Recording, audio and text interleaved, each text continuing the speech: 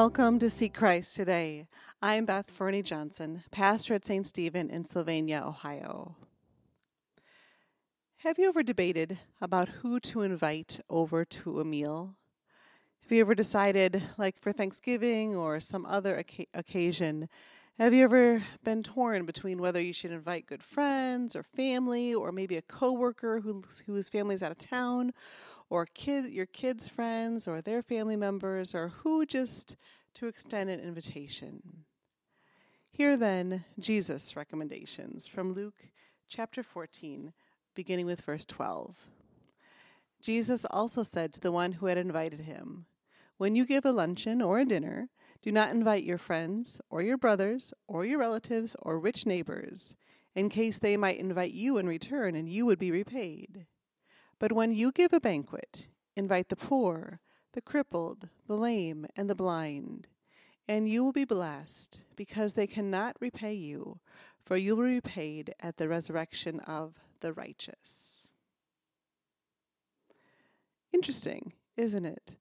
What Jesus suggests is not the way our world typically works, because our world encourages us to make connections among the high and mighty, among those whose protection, whose influence might do us some good. And yet here Jesus says exactly the opposite. And you hear an echo of Jesus saying, "What you do to the least of these, you do it for me." And isn't that in worship what we do?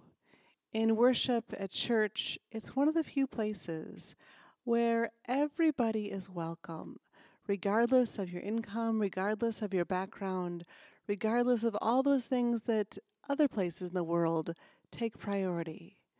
But in church, all are welcome. All are welcome. The rich, the homeless, the addicts, the police, the athlete, the ill, from those with dementia to those who are Mensa scholars, all are invited and all are welcome. And that's part of our calling as Christians, is to continue to invite and continue to welcome and say, hey, come and see, come and meet this Jesus who died for you, who finds you precious and valuable no matter what. Some questions to ponder. When you eat a meal with somebody, how does that help you make connections with them? What difference does it make to eat together? When you think about Jesus' words, what do you think? Should we invite people who can't repay us? Does that make sense? Have you ever done that?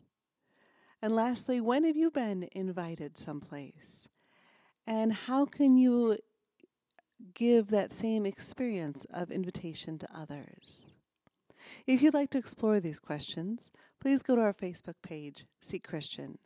I'd also invite you to visit a local church where you can build relationships that will continue to help you grow in faith. With you on the journey, as together we seek Christ. Please tune in again next week. Blessings.